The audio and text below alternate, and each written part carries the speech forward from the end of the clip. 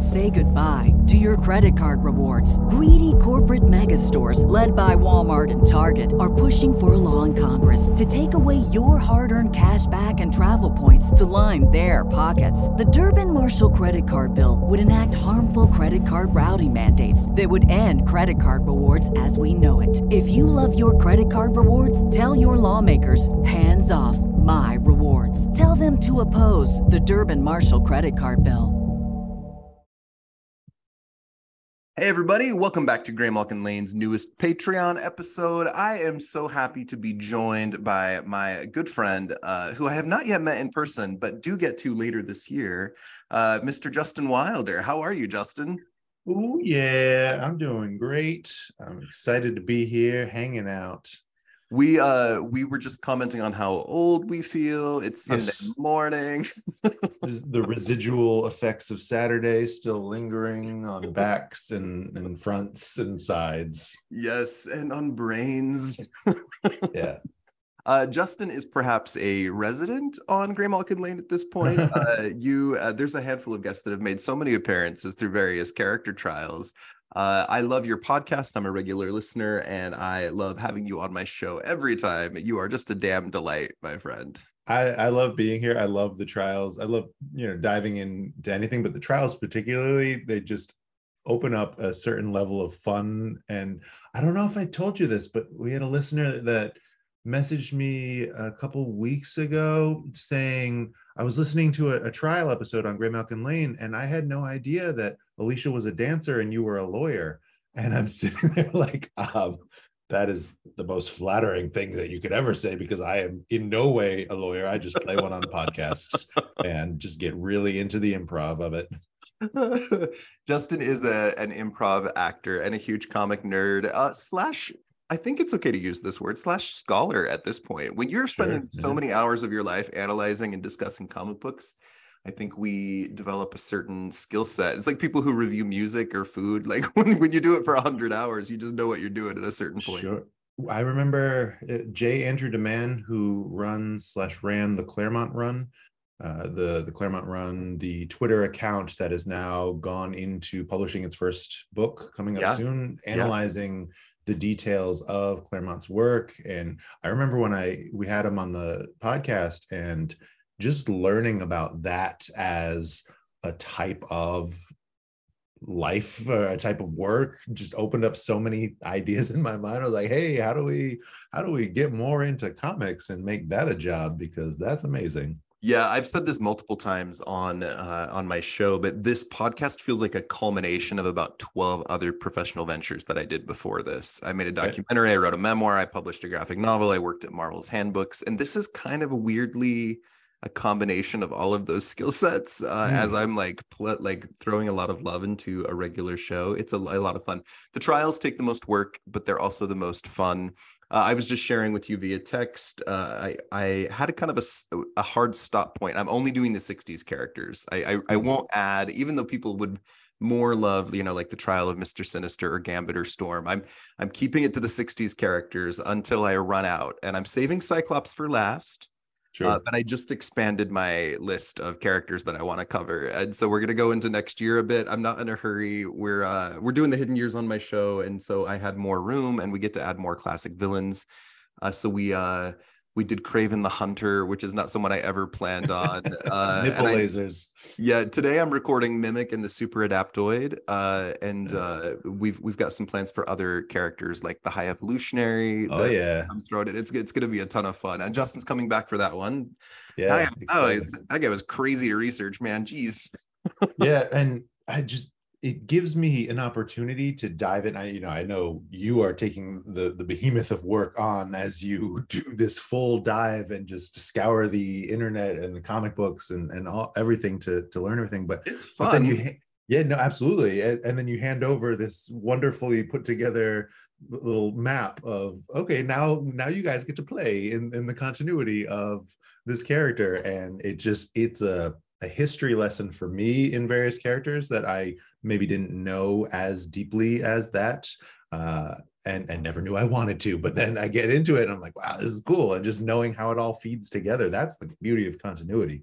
And we get to do that today again. I felt like I mean, I always feel responsible and careful about who I'm asking to do what. But one of the biggest asks I had of you guys was doing the character Kesar, because he's kind of ancillary to X-Men and it makes you step way outside your interest. But God, we had so much fun on that episode. Yeah, and to know how that brings in other things. Like I love the Savage Land, and just the ridiculousness of Kesar, and especially in contrast to Craven too. Like these guys that they should totally be best friends, but instead they're at each other's throats. They're at each other's loincloths. There's a oh God, I can't remember. There's like the end of a Kesar the Savage, where it's like, next issue, dead men don't wear loincloths. It's like the tagline for the next. It's ridiculous. That's where my brain went. I'm always prepping the trials 3 months in advance. So I just finished writing High Evolutionary, which we won't record till August, and he's been on my brain all week because I just finished all his appearances. And I'm like sorting out like the science of it and the god of it and the queerness of it. And then yesterday we went to see Guardians of the Galaxy 3, and he's the villain. Nice. And I sobbed through like 40 minutes of the movie. Like I was ugly crying. It's really beautifully done.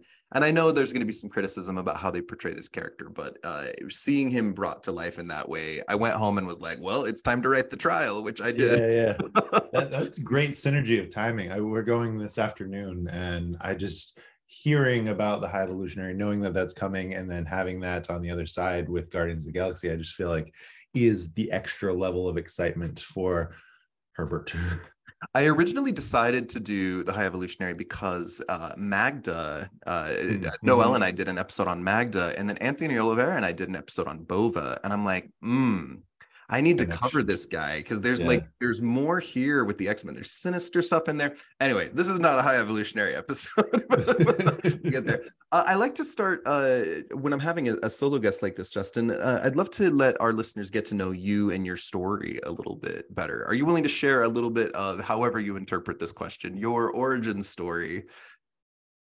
My origin story as a human. That's why I said however you interpret that sure. question is just fine.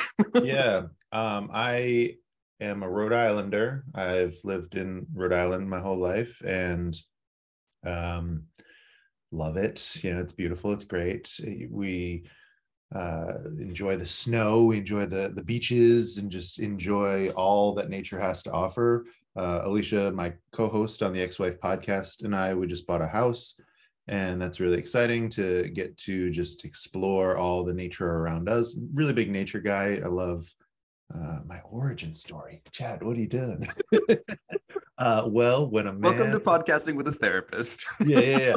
Well, my dad's name is I was a huge nerd in school. Surprise. I have these huge thick glasses, like Coke bottle lenses, that just I hated all my life and got rid of at the first chance to get contacts, and I wear them every day now. Sometimes when I try to throw up the extra scholarly levels, I'll put the glasses on. There was a period of time in college where I'd grow out the beard and pop on the glasses, and it's like Justin in his winter form.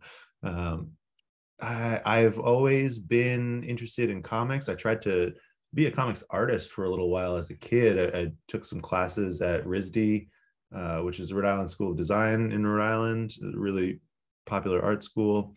And X Factor Files knows that I loved and pined over the Joe Kubert art school, and always thought about doing one of their correspondence classes, or even going to. I was really excited when I studied film and media production in college, and was really excited to combine those two interests in an animation course that really flexed the creative muscles and worked them all together. I am a videographer by career and an improviser by obsession. I perform regularly, and slowly finding ways to mix X-Men into that. We did a really fun bit. It was like Xavier's ugly Christmas party with Yankee Swap on a improvised thing. I asked a couple of improv friends to come on for our ugly Christmas the first year, and that was just hilarious. I was like, how do I do more of that? That was a ton of fun. I think there are many reasons that you and I get along. I did a bunch of improv for years before I had kids. My oldest was 14, so I quit when my oldest was born. But that riff, you're willing to do the homework, and you're incredibly witty and charming and funny and just super easy to be around. This will sound like a funny thing, and I think maybe only other queer people can understand. I do not have many straight guys in my life that I'm close friends with, because there's always kind of a weird energy based on the way I grew up or based on how they see or view queer people. But you're someone that I'm automatically chill and easygoing around, like right away. You've met my friend Corey locally. He's my local straight friend. We were like one of my best friends. We spent all this time together, but it's because he's super fucking chill and easy to get along with, that I can just be myself. That's great. So that's a gift, man. It's a really nice thing that I keep inviting the straight couple back to the gay show over and over for a reason. That's really great to hear, and I love that. My brother is gay, but I didn't know he didn't come out to me. He came out to me first number of years ago, but even before that, I've always tried to be an ally to everybody and tried to treat everybody as part of equal participants in the conversation, and just be welcoming and be open and be empathetic. And I feel like that's a big skill of improv, is to try to understand what people are going through and where they're coming from, and how can you see yourself in others, and how can y'all just be part of the conversation, because that makes it that much better. But that was really and here I am saying, like, thank you for being yourself, but it's a big deal to create that safe space, and I think people can tell and notice right away. Both you and your wife are just the loveliest. It's nice learning more about you with as much time as we spent. I've never asked your origin story as an example. well, it's funny, we were recording the podcast yesterday, and we did something last week where I just had like some personal news that I wanted to talk about on the show. We don't do that often, right? We're all business. We're here. We're talking about X-Men. We're here for the mutants, and that's why the listeners are here. What about this guy and his dumb face? Who cares? So every now and then, give a little tidbit here and there. I'm talking about me and my face, not you, Chad. Don't worry. I think that's true to a point. I think people come to your show because they like X-Men, but they return to their show because they like you and your wife. Yeah. Does that make sense? If you have regular listeners, it's because they like the hosts. I think that's right. Sure. Yeah, you got to vibe with the personality of the people that, you could get your info wherever you want to get your info. But if you actually like the dynamic, we had someone give us a really great review that was like, it's about X-Men, but it's really about a husband and wife connecting over something and having joy over this shared interest that they then spiral into madness and debates and conversations off of. As a regular listener of your show, I could provide a whole commentary from a sociological perspective, but part of what makes your show really charming, you guys are efficient with your time, you're thorough, you do the homework, but it really is. It's about the interplay between you two. You're funny. You listen to each other, and you don't agree about everything, but you never fight.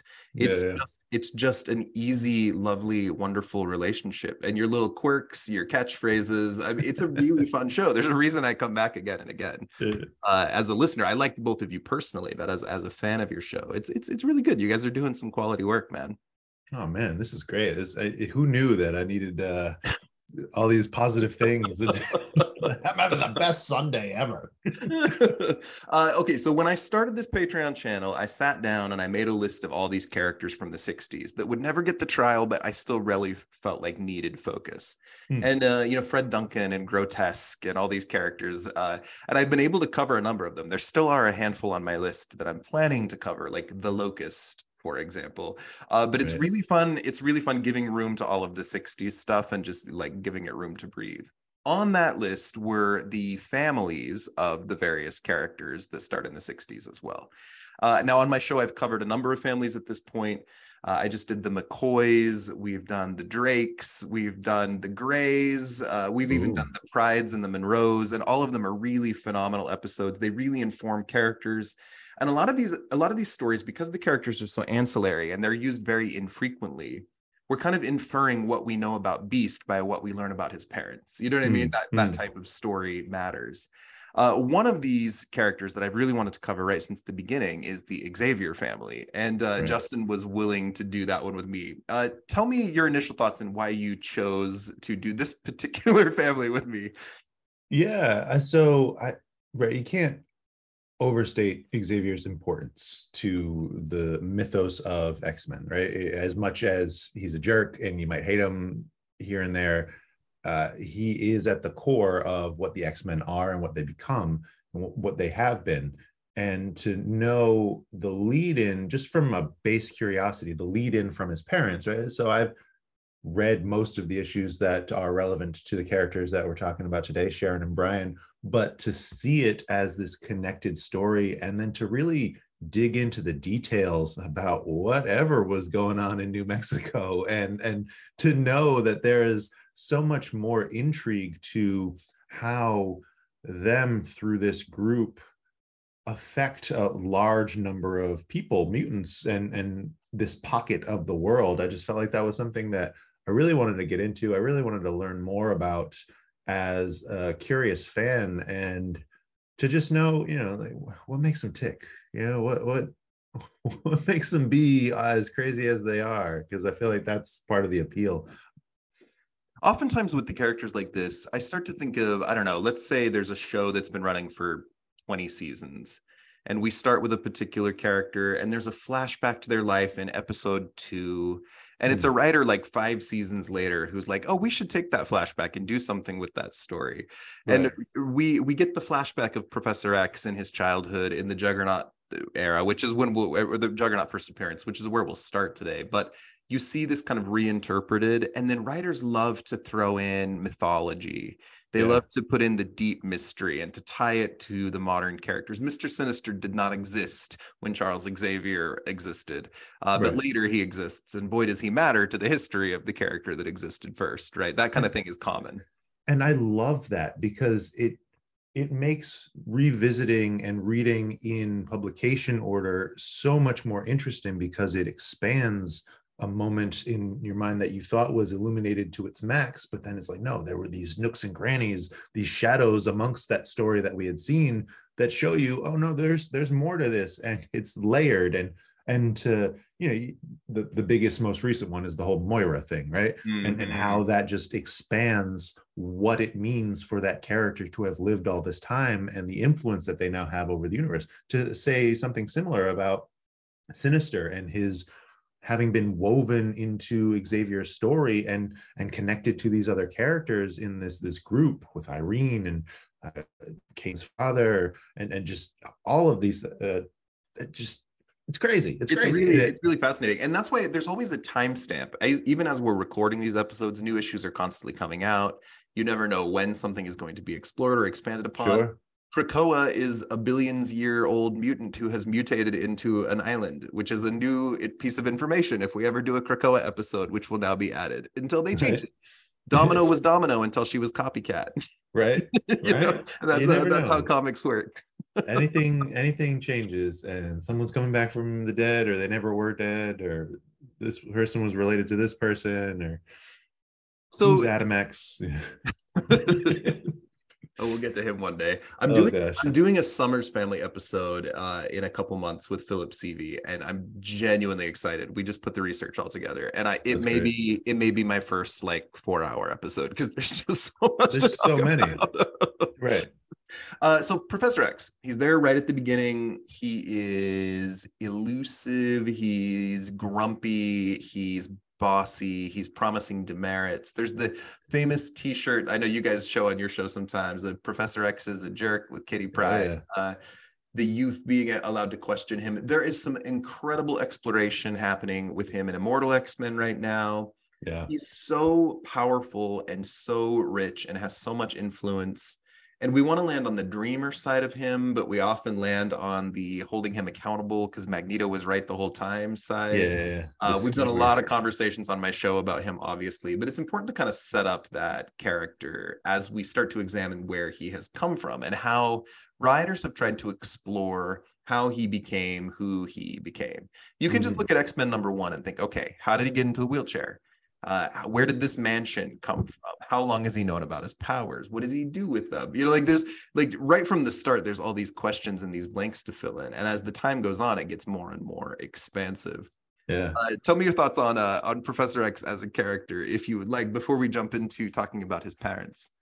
So, I mean, one of the goals of the podcast when I started it was to illuminate the idea that he is not the great person that he is portrayed as in the movies and the TV shows. Because Alicia, who had never read any comics before, saw Professor X, Patrick Stewart, James McAvoy. Sure.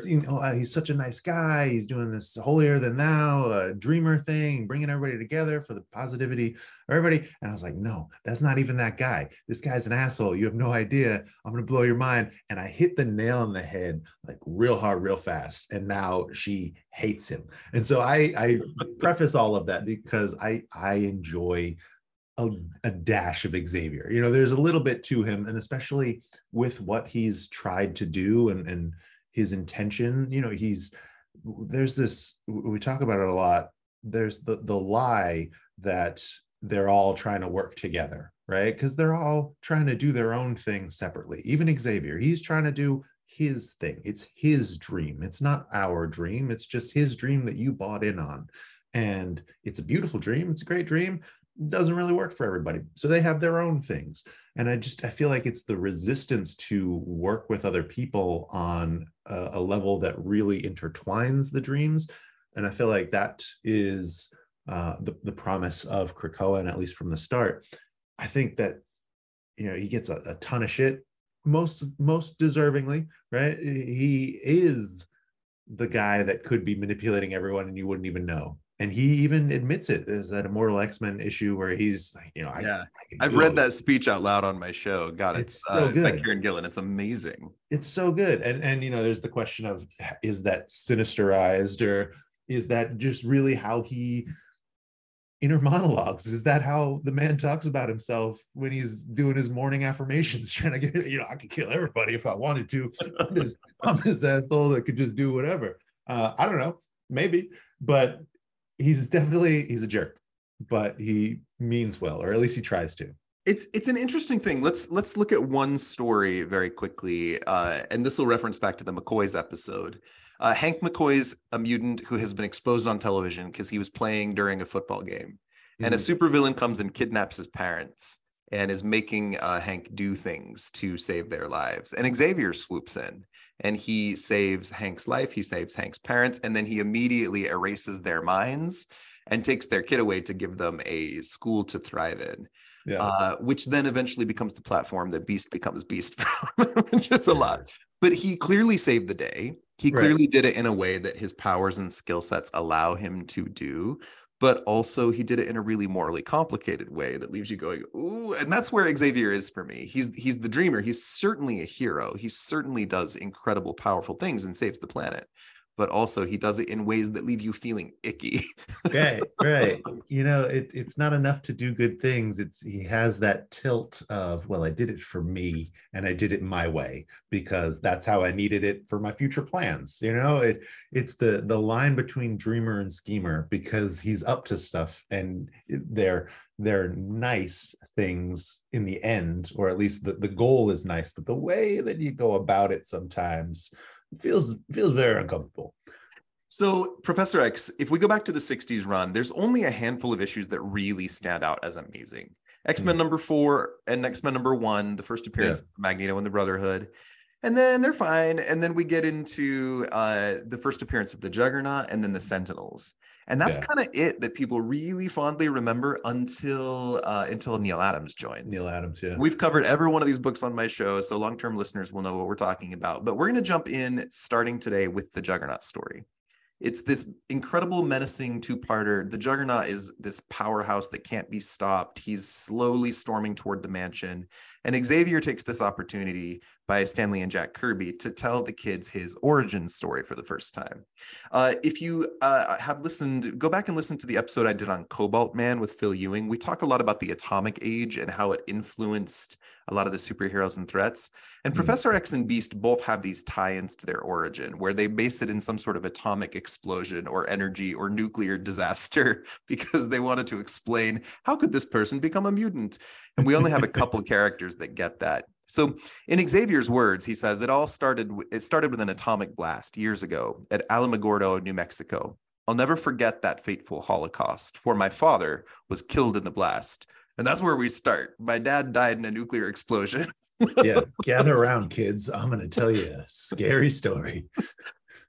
We flash back to a lonely funeral in the rain, and the pastor saying, and so we commit Brian Xavier to the earth. And we see little baby Charles Xavier standing with his mother, Sharon. She's blonde, a pretty little thing in a green raincoat and a hat. And she's crying into a tissue. And at her side is Kurt Marco, who's this large, burly man, clearly a lot older than she is. He's in a trench coat, and his arm is in a bandage.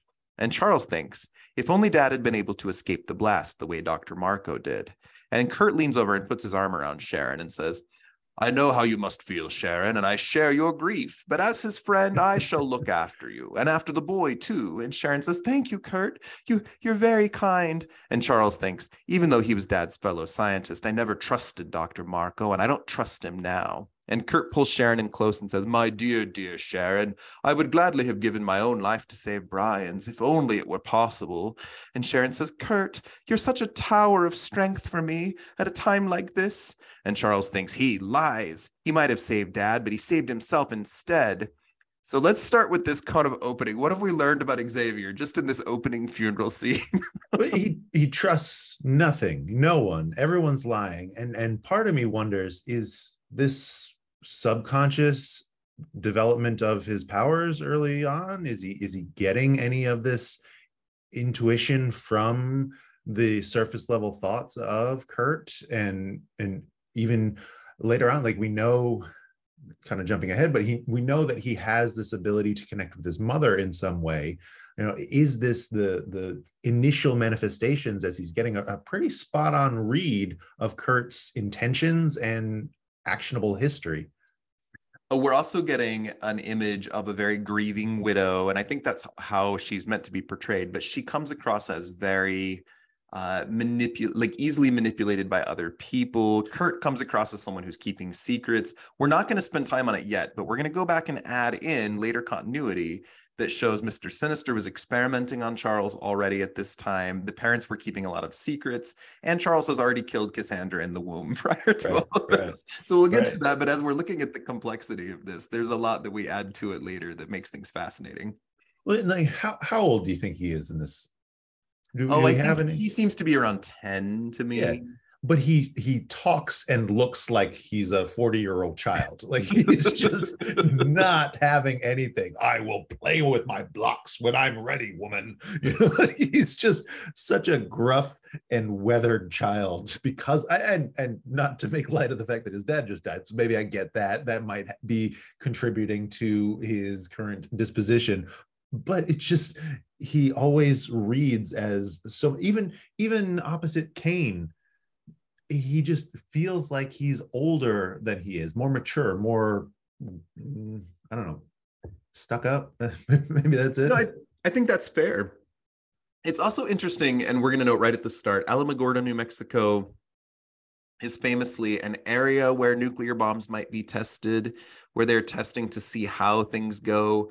This would have been this was published in the early 60s. So at the time, they were envisioning Charles having grown up in the 1940s. There's this weird institution at Alamogordo that's doing weird things.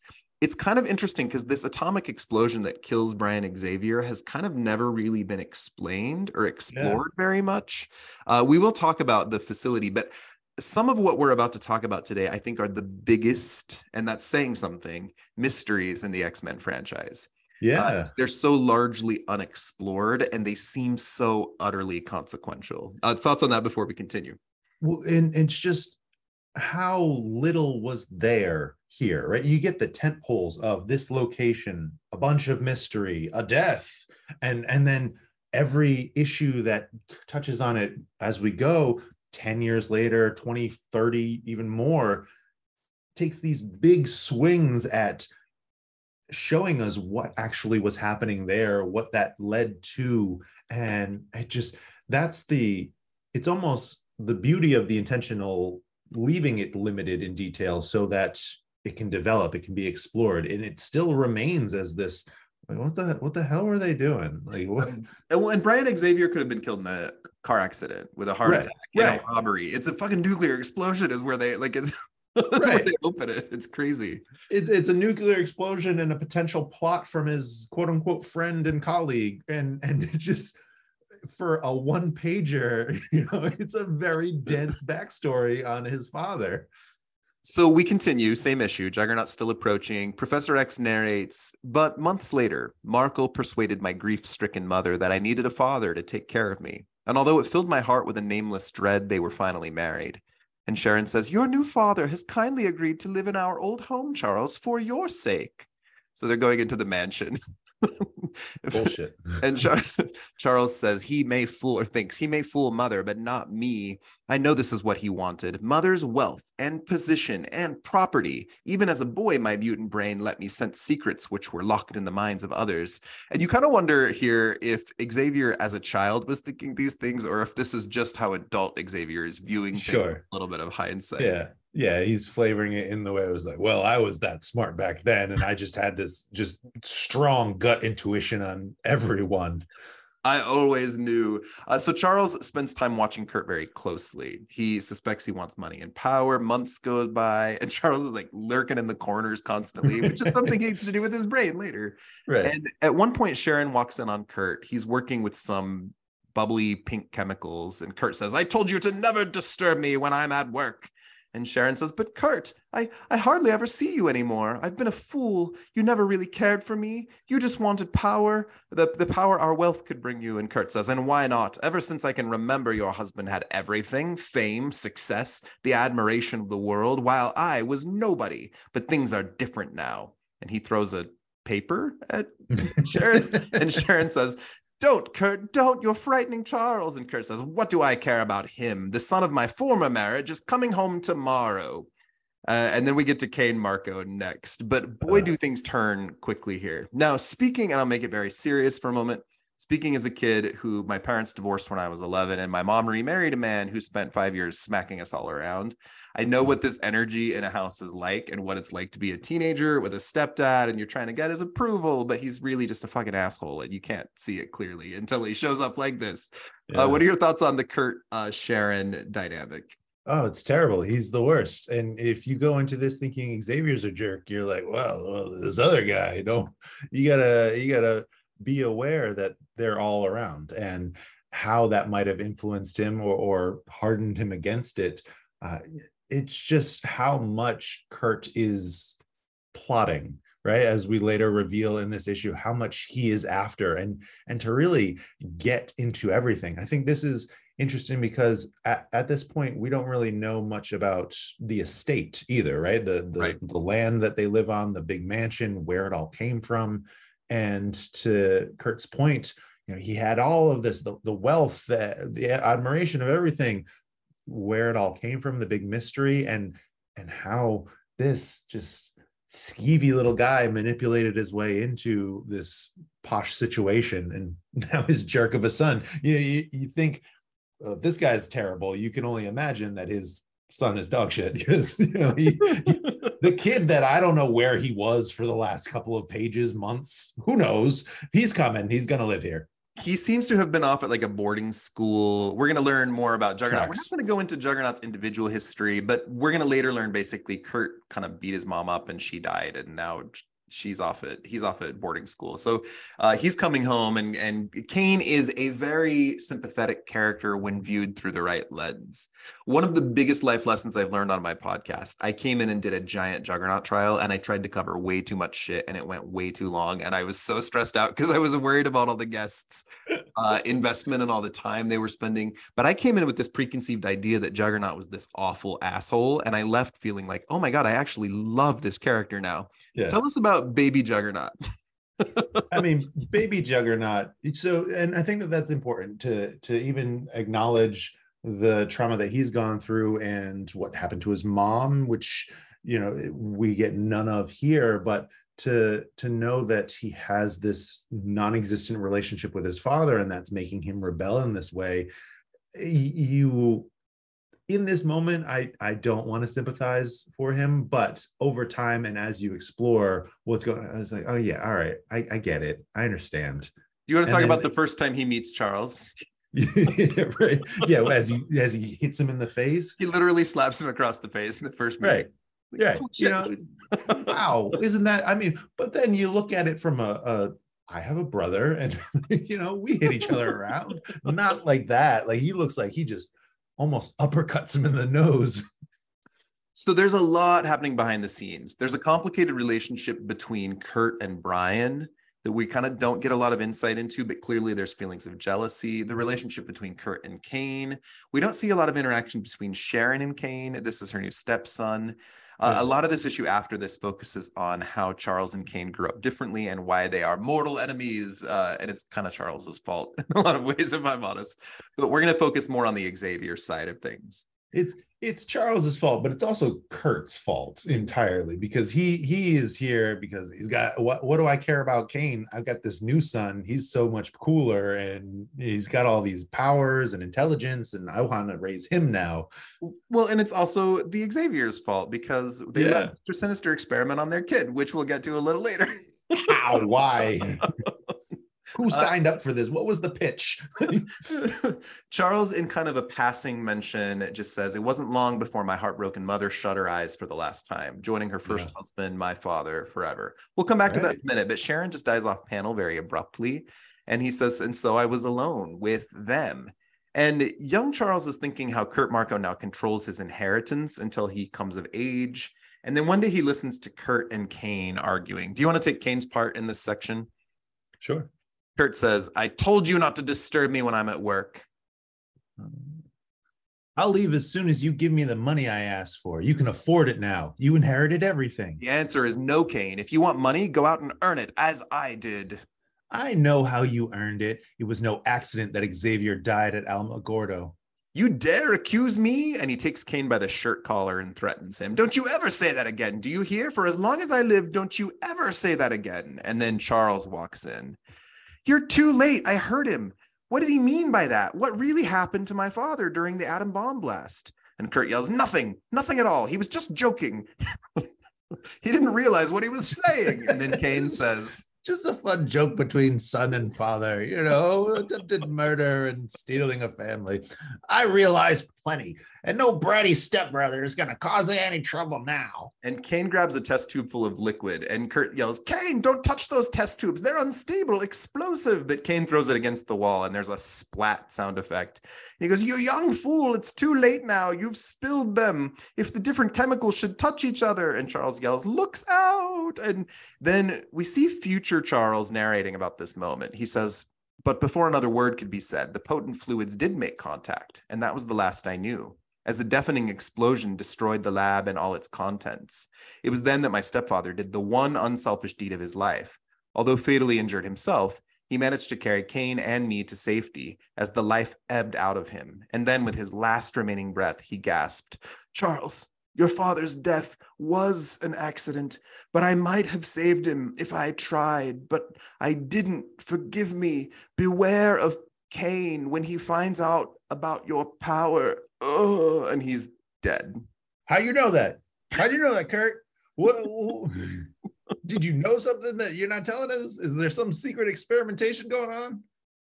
So Juggernaut attacks. We go on and we see more of Kane and Charles' story. They were rivals. They enlisted in the military together. Kane gets lost in the Temple of Sidorak, and Charles leaves him buried there for 40 years or something. And now he's attacking. But there's a lot of mysteries left over from this original origin story.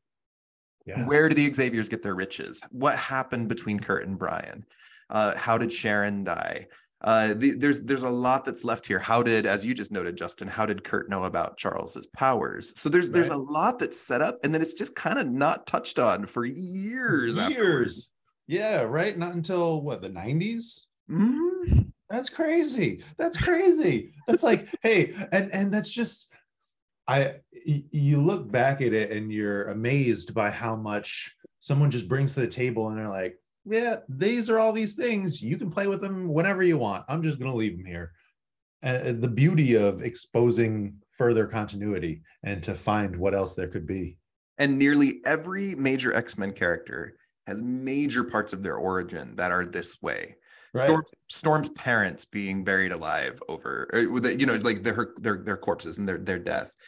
Sarah Gray, Jean's sister, and her mutant children, and what happened to them. I mean, I could go on and on, but there's just a number of these very tragic stories that you kind of never get a lot of follow-up on. It's really fascinating. Okay, so we're going to notice a trend here.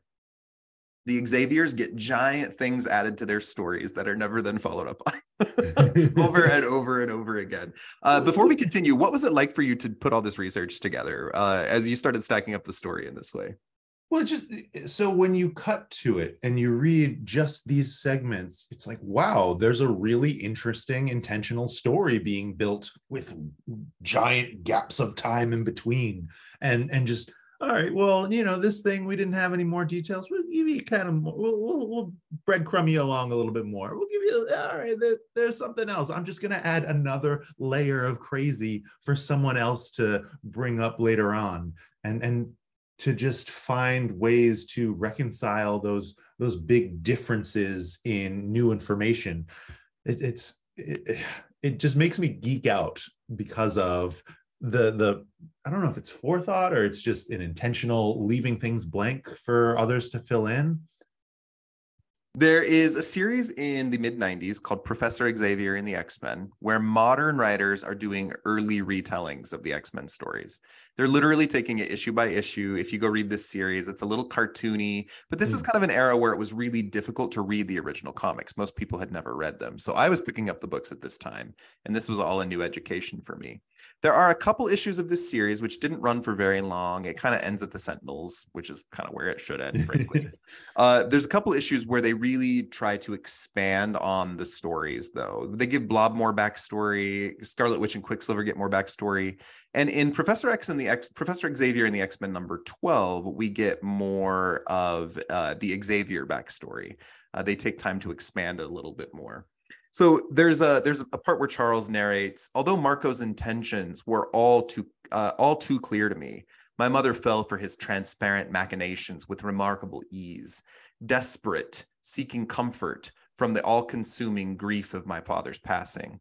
We get another early flashback to Kurt and Sharon's courtship.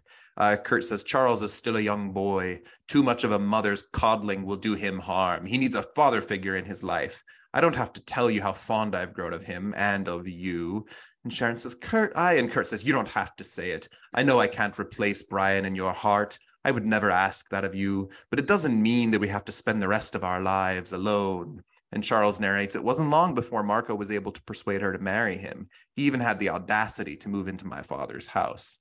And there's a very much like an element of like 1940s Hollywood here, where like a woman who's single just can't make it on her own. She has to be married in order to continue her station in life, which was kind of the thing back then. They had no rights. You almost get the vibe of like she doesn't get her property unless she's married. Like there's an element of coercion here. That's and yeah, absolutely. It's uncomfortable. And especially just how Kurt reads as though he's thought of literally everything she might say in protest and comes back. Well, I know that it's not that, but it could be better for your kid. I know that I can't replace your husband, but I'm here for you. And it's just anything that she could possibly rebut with, he's already thought of it and he's got something else to layer on because it's his long game plan into the wealth that is the Xaviers. Now, smarter writers in the future will take smarter. I don't mean smarter than anyone we've already talked about. Smart writers in the future will draw this parallel between Kane and Charles, though, about the fact that they survived this abusive man, that they're both orphans, that both of their fathers died in explosions, that both of their mothers died tragically. There's a lot of shared history between these two who understand each other in a particular way, which is really interesting. Sharon, as we continue the flashback here, Sharon says, under the circumstances, I'm glad Marco insisted on moving into their home. As she's saying this to Charles, it would be easier on you if we stayed in our old home. This is a period of adjustment for all of us, and he doesn't want us to uproot you so soon after after the accident. Wasn't that thoughtful of him, Charles? And then we're a little farther in the future. He's terrible. He just wants everything. A little farther in the future, we get another interchange. Will you read Kurt here and I'll read Sharon? Sure. How many times do I have to tell you not to disturb me when I'm working, Sharon? Can't you see I'm busy? So clearly this is picking up on the original story, but adding a little more. Sharon says, but Kurt, I never see you anymore. Ever since you had this extravagant laboratory built on the estate, you've been obsessed with nothing but work. What are you insinuating? Can't you see that I'm on the verge of my greatest achievement? Your ceaseless nagging is breaking my concentration, so shut up already and leave me alone. We're leaning hard into the abuse here. Yeah. What a fool I've been. You never really cared for me. You just wanted Brian's possessions for yourself. And what's so wrong with that? Ever since I can remember, Brian always had everything handed to him on a silver platter. Fame, success, the admiration of his peers. And all the while, despite all my hard work and dedication, I went unnoticed and unrewarded. It wasn't fair. I deserved better. I still do. Smashes a bunch of beakers. And this guy, this like fragile, like male white ego. And Sharon says, stop it, Kurt. You're frightening Charles. What do I care about him now that my real son is coming home? And she says, your son, Kurt, what are you talking about? Which is giving the implication that Sharon has never heard he has another child, which is fucking crazy. It's insane. Yep, he's got multiple kids, got a whole backstory you didn't even know about. How much did you know this man that weaseled his way into your family? Didn't you know I have a son from a former marriage? His name is Kane, and he'll be arriving tomorrow. You'll be sure to make him feel welcome. Won't you, dear? Which is so gaslighty. If you had really cared about me, you might have known I had a child. It's not my fault I never told you. Never took an interest. I'm thinking like Charles took these memories from Sharon. Like he remembers these so intimately, but that's not directly stated. And then we see Kane arrive and he's ordering the butler around. And Charles, again, from his adult perspective, immediately senses that Kane has an aura of evil around him. And Kane like flicks a cigarette in his face. This is very like, Kane's got like very much like a 1950s rebel without a cause kind of energy. Yeah. Because if Xavier is like 10 or so, which he definitely still looks, Kane's got cigarettes. Is he 18 punching this 10-year-old in the face? I don't know. I don't think so. I think he's probably just 15 and doesn't know anything good for him. And then we have one last narration bubble here. Charles says, Kane's presence in our household was the final straw as far as my mother was concerned. Disillusioned and heartbroken, she became increasingly despondent. Within months, she passed away, and I was left alone in the world.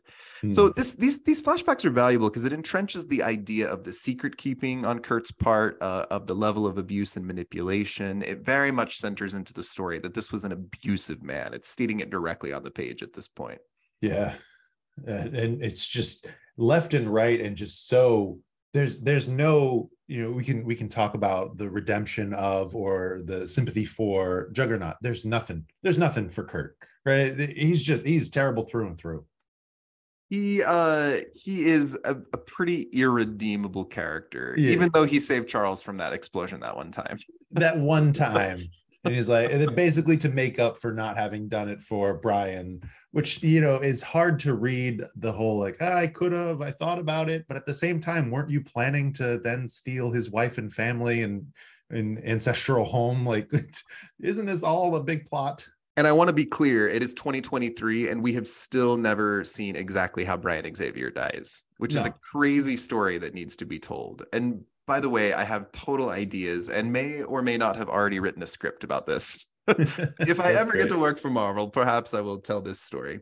Yeah. Okay, now we jump to 1992. Claremont has left the books. They have been expanded into kind of a franchise for the first time. All the creative teams have been shuffled around. This is the X-Men Blue, X-Men Gold era. We have Uncanny X-Men and X-Men now being published. Were you collecting in 92? I was not. Okay. No, not until a couple years after that. So this is Fabian Nicieza on the book. Art Thibault is the artist, and he decides to take the Xavier story and expand. I had not read these issues in a long time. It was fascinating putting them in context. And this is Nicieza's first issue on X-Men. So Jim Lee was number 11, and Nicieza had been involved in the X office with X Force and working with Liefeld. But this is his first issue to come. This, like, you know what, this little gem on the shelf that I picked up on and no one wanted to do anything with. Plus the synergy of it being issue 12, I thought was really interesting. 12 and 12 from the original run. He's like, it's just a great time to drop a little knowledge on what happened. So I'm going to cover this issue quick, and then let's talk about it, because there's a lot that happens here. This is issues 12 and 13. Carter Reiking has been kept in the, quote, Reiking Hospital for Parahuman Research outside of Las Cruces, New Mexico. And it's a facility that's founded by the multi-billionaire industrialist Alexander Reiking. And it has been dubbed by some the Betty Ford Clinic for rich superfolks, which is amazing. But the people who work at Reiking don't find that very funny. They see their patients in a far different light. They see potential human nuclear bombs just primed to detonate. And every day brings another bomb they must defuse. And Carter sees a news report about his father, Alexander, dying, and then he breaks through the sedation they've been keeping him under, blows up a wall of the facility, and is rushing out to get the truth about his past. Okay, so just a quick recap. There's a hospital that's keeping mutants there sedated so they can't use their powers. One of them, Carter, sees that his dad, Alexander, who's the founder of the hospital, died, and he is broken out. Meanwhile, Charles Xavier has received a file pertaining to activities about his father, Brian. The file claims that Brian was experimenting with genetic mutation at the Alamogordo Nuclear Research Facility when he was young. Okay, so already a big revelation about Brian Xavier. Huge. Experimenting at this facility where he died. Alexander Reiking is now dead, and it turns out he worked with Brian Xavier, and Charles Xavier returns to Sioux Falls, South Dakota for the funeral of Alexander Reiking, and he remembers visiting his father's grave there as a child, so his dad is also buried in North Dakota, apparently. And he remembers playing with Carter Reiking when he was 8 or 9, as he's wondering now as an adult what his father was involved in, and he hears a voice in his mind that says, pain. He was involved in pain, the pain of giving life and the pleasure of taking it. And then there's a man in purple and yellow armor that attacks the funeral. He's yelling, "You mourn a false memory. My father was not a great man. He was a liar, a manipulator." And Charles fights back against him telepathically and tries to calm him down. But then Charles realizes that this man attacking him was Carter Reiking, his childhood friend. And Carter grabs Xavier and flies away to go back to Alamogordo so they can find out the truth about his past. Let's pause here. What have we learned? Oh, man. The Reiking of it all, this other family, the bomb drop of, hey, that mysterious facility that was nuclear test site and also underground genetic mutation experiments happening. Just the fact that Brian Xavier worked in New Mexico, had a home in New York, but is buried in South Dakota just doesn't make sense. His ancestral home, his family was born, raised, and I'd assume these are the people that they bury themselves on their property because it's so freaking huge. And they're rich. And that's some weird shit that you do when you're rich, I guess. So we get this idea that Kurt Marco, Brian Xavier, and Alexander Reiking are all working at this facility together. Not only that, but Reiking has a mutant child, Brian Xavier has a mutant child, and Kurt Marco has the guy who becomes the Juggernaut. So we have 3 legacy characters added in. And so I know Juggernaut is not a mutant. Has he ever been listed as or said to have the potential for mutant? No, not really. In fact, that's kind of referenced. We'll get into that in just a minute when we learn more about what they were doing at Alamogordo. But it is interesting to note that these 3 men with this mysterious purpose end up with 3 wildly different, powerful futures. Right. Carter being the one that's not allowed to develop because he's kept sedated all this time, which is its own kind of tragedy. So Carter starts calling himself Hazard, Hazard. And this is a character I feel like a lot of people have heard of, but don't really know much about. And they're searching through the ruins of Alamogordo where they find a secret sub-basement. But the room blows up, and Xavier says there's no answers here. And as they walk away, there's a single page that floats out in the rubble that says, Shiva Scenario Committee Evaluation Report, Dr. Kurt Marco, Dr. Alexander Reiking, Dr. Brian Xavier. And that's where the mystery ends. I know I'm covering this quickly, but tell me your thoughts on Hazard and this kind of again, we talked about the secrets that have been kept, but this is a wild story. Yeah, and just have this it's a big out of nowhere, right? And I've read the 11 issues that come before this number 12.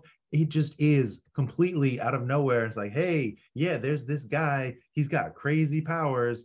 What are energy perception and plasma generation, and just out of absolutely nowhere, along with these deep secrets about the mystery of your father and what was going on. Have we seen, other than X-Men Legacy, we've not seen Hazard at all? I mean, are we going to resurrect him on Krakoa? Are we going to? He's a character that needs to be explored. This is a huge part of Xavier's story, and this character's kind of just been left in the dust a little bit. It's an interesting thing. Hazard represents the secrets of Xavier's past and their potential. And it seems clear to me that Nicieza is not only playing with the toys in the toy box and he's done his homework, but that he's setting up some longer term plot lines. And he does follow up on them a bit, because Nicieza is the one that's really expanded the Alamogordo stuff and the Black Womb stuff, which we'll get into. Yeah, which, it's interesting, the power of Hazard, this ability to basically be a bomb drop, essentially, as he's literally bringing in this bomb drop of information. And you're thinking, is there some connection in how he shows up in relation to Charles? You always look at the dichotomy of Charles and Magneto, the mind over matter, and then you just have this guy that's like, oh yeah, I just blow everything up. I'm this other force that you didn't even know that you needed to be aware of. A couple years later, Scott Lobdell's writing Uncanny X-Men, and we get Uncanny X-Men 309, which is a beautiful Charles Xavier story. We're not going to cover the whole part today. This is Amelia Vogt. This is Charles reckoning with being paralyzed. There's a lot of really incredible parts that really explore his psychology. But there's one particular moment where Xavier's having like a weird kind of telepathic therapy session with Magneto, and he talks about his mother. Say goodbye to your credit card rewards. Greedy corporate mega stores, led by Walmart and Target, are pushing for a law in Congress to take away your hard-earned cash back and travel points to line their pockets. The Durbin-Marshall credit card bill would enact harmful credit card routing mandates that would end credit card rewards as we know it. If you love your credit card rewards, tell your lawmakers, hands off my rewards. Tell them to oppose the Durbin-Marshall credit card bill. Justin, will you give us what Xavier shares about Sharon here?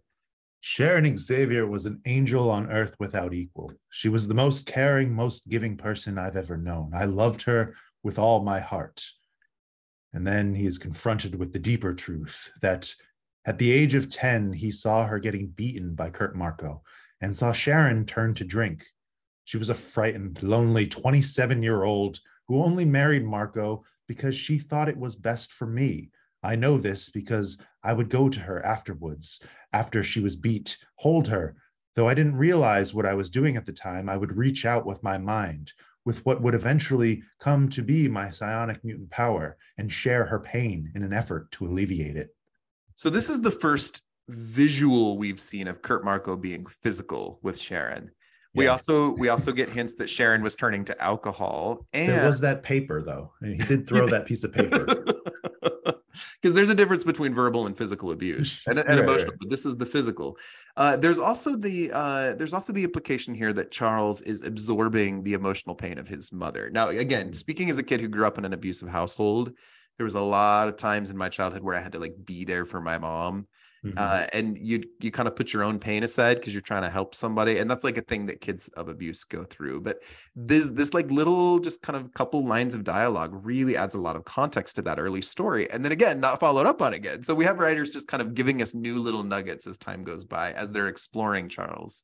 Which is so crazy to think of the importance of Charles to the story and just how little we know about his backstory, his history, and what makes him, we all talk about the dream and about all he does, but where does that come from? Why does he do this? Is he trying to alleviate the pain of mutants everywhere? Is this something that comes from his experience trying to stand up for and safeguard his mother? And I think that it's crazy that in 1992, 30 years later, we're only just getting bits and pieces of his backstory, his history. Now, go back and listen, listeners, to the episode I did on X-Men number 65, where Charles comes back from the dead. That's the one with Alex Segura and Keith DeCandido. I do a lot of exploration of Charles Xavier's psychology and complexities there, so I won't take time to do that here. But there's a lot to this character that is definitely worthy of being explored. He was like an Indiana Jones adventurer around the country for a while. He's like fighting crime in Tibet, like right. He was also a soldier. He's a veteran. The exploration of these eras of his history are fascinating, but we're not going to go there today. Yeah. There's so much. There's so much to him. In X-Men Unlimited number 12, this is the next hit, 1996, we have a story by John Francis Moore. He gives us a pretty intense Juggernaut story, and it's good. This is the Onslaught issue where Juggernaut's been trapped in the gem, and there's all this crazy stuff happening, and Sidorak is there. But we're going to focus just on the flashbacks to youth here. If I read Kurt, will you read Kane here? Sure. Kurt Marco says, "You could have hurt your new stepbrother. He's not as big as you are, Kane. Can't you try to be friends with Charles? He's part of our family now." Yeah, well, nobody asked me about that. It's just these little flashbacks. We also see another one where Kane is eavesdropping on Kurt and Sharon. I'll read Kurt here. You read Sharon. Kurt says, okay. "I'm telling you, Sharon, Charles is gifted in ways we never imagined. Make no mistake about it. That boy is going to change the world." "You should devote some time to your other son. Can't you see Kane's anger is the only way he knows to get your attention?" And Kurt says, "There's nothing I can do. Kane was born a bad seed." And the implications here for this story are particularly trying to set up the rivalry between Kane and Charles. The idea that Kane grew up thinking that his dad preferred Charles to him is a large part of this. But again, it's another flashback. We get a little bit more of the exploration of that relationship. There's a lot happening off panel is what we're getting at. Yeah. And to just know that this one panel, these 2 or 3 panels here that give you so much insight into Kane's anger, and to know that his dad flat out said, there's nothing worth developing in Kane. He's trash. Like, I'm the worst, I know, but I'm after your son. Look at the potential in your child. And again, we'll get to the Mr. Sinister part in a minute. So that part becomes more fascinating when you know some of the motives. Everyone knew about the genetic potential of Charles. That's why we're here in New Mexico. So in X-Men Forever, this is a series by Fabian Nicieza in 2001. Are you very familiar with this series? I have this issue and just a bunch of random ones, because this was around the time that I was going weekly to the shop. I know these stories, but they just not having read them in a while, or especially as a run, no. No, we will eventually get to the trial of the Stranger on my show. Next year is my plan. The Stranger is a big cosmic alien old man. I call him like Orville Redenbacher in space, who comes to Earth and manipulates people sometimes. He's a little bit like the Collector. He's a little bit like, I don't know. He's a weird science guy who likes to build exhibits full of things. Now, this is right when the first X-Men movie was coming out, and Mystique has now been changed. In the comics, she's got the white dress and the skull and the red hair. But in the movie, Rebecca Romijn makes her like the blue bodysuit covered in like beads and gems. Yeah. Toad in the comics is the court jester, but Ray Park plays him in the movie, and he's like a karate master. I know part of the edict for this particular series was for Fabian to change Toad and Mystique more into the movie versions of themselves. But he tells a pretty big story. He gives us 6 characters who are traveling through time, occupying past versions of themselves in order to discover some fundamental truths that they need to then defeat the Stranger. We're not going to cover the whole series, but it's an interesting read, and there's some pretty good character exploration.